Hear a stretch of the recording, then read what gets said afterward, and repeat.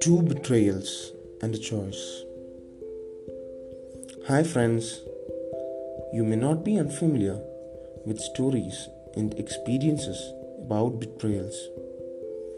For reasons ranging from love to selfishness and greed, we have heard and even in some cases perhaps experienced betrayal at the hands of friends, foes, partners, and others.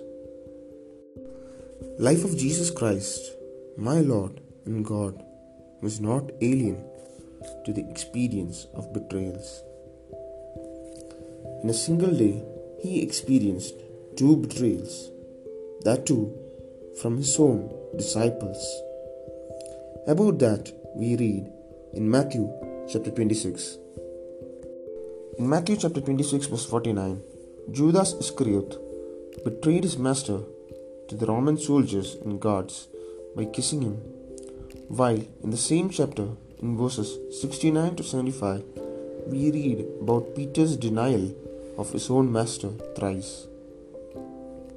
Both were cruel betrayals in one sense, and it would have been a lot painful for Jesus to accept it.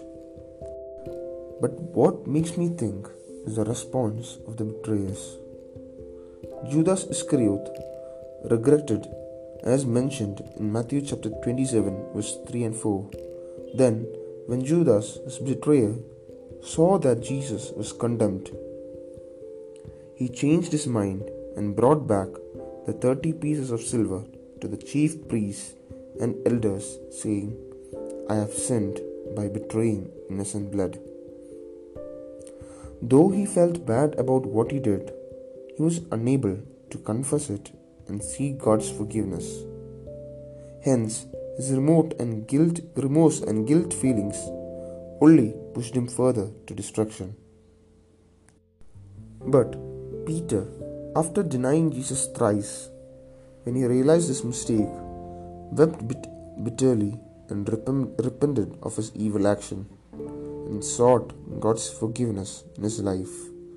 It was a change of attitude and actions, and God gave him a second chance to start over again.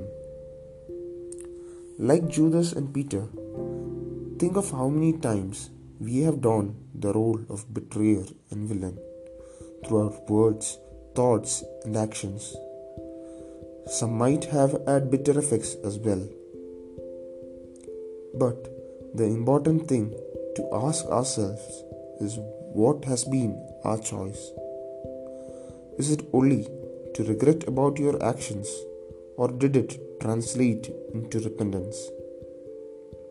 Realizing that you have been wrong is only regret. Accepting that and trying to change it by seeking forgiveness and start doing good is the change that God expects to see in us. May God help each one of us for that. God bless you. Have a great day ahead.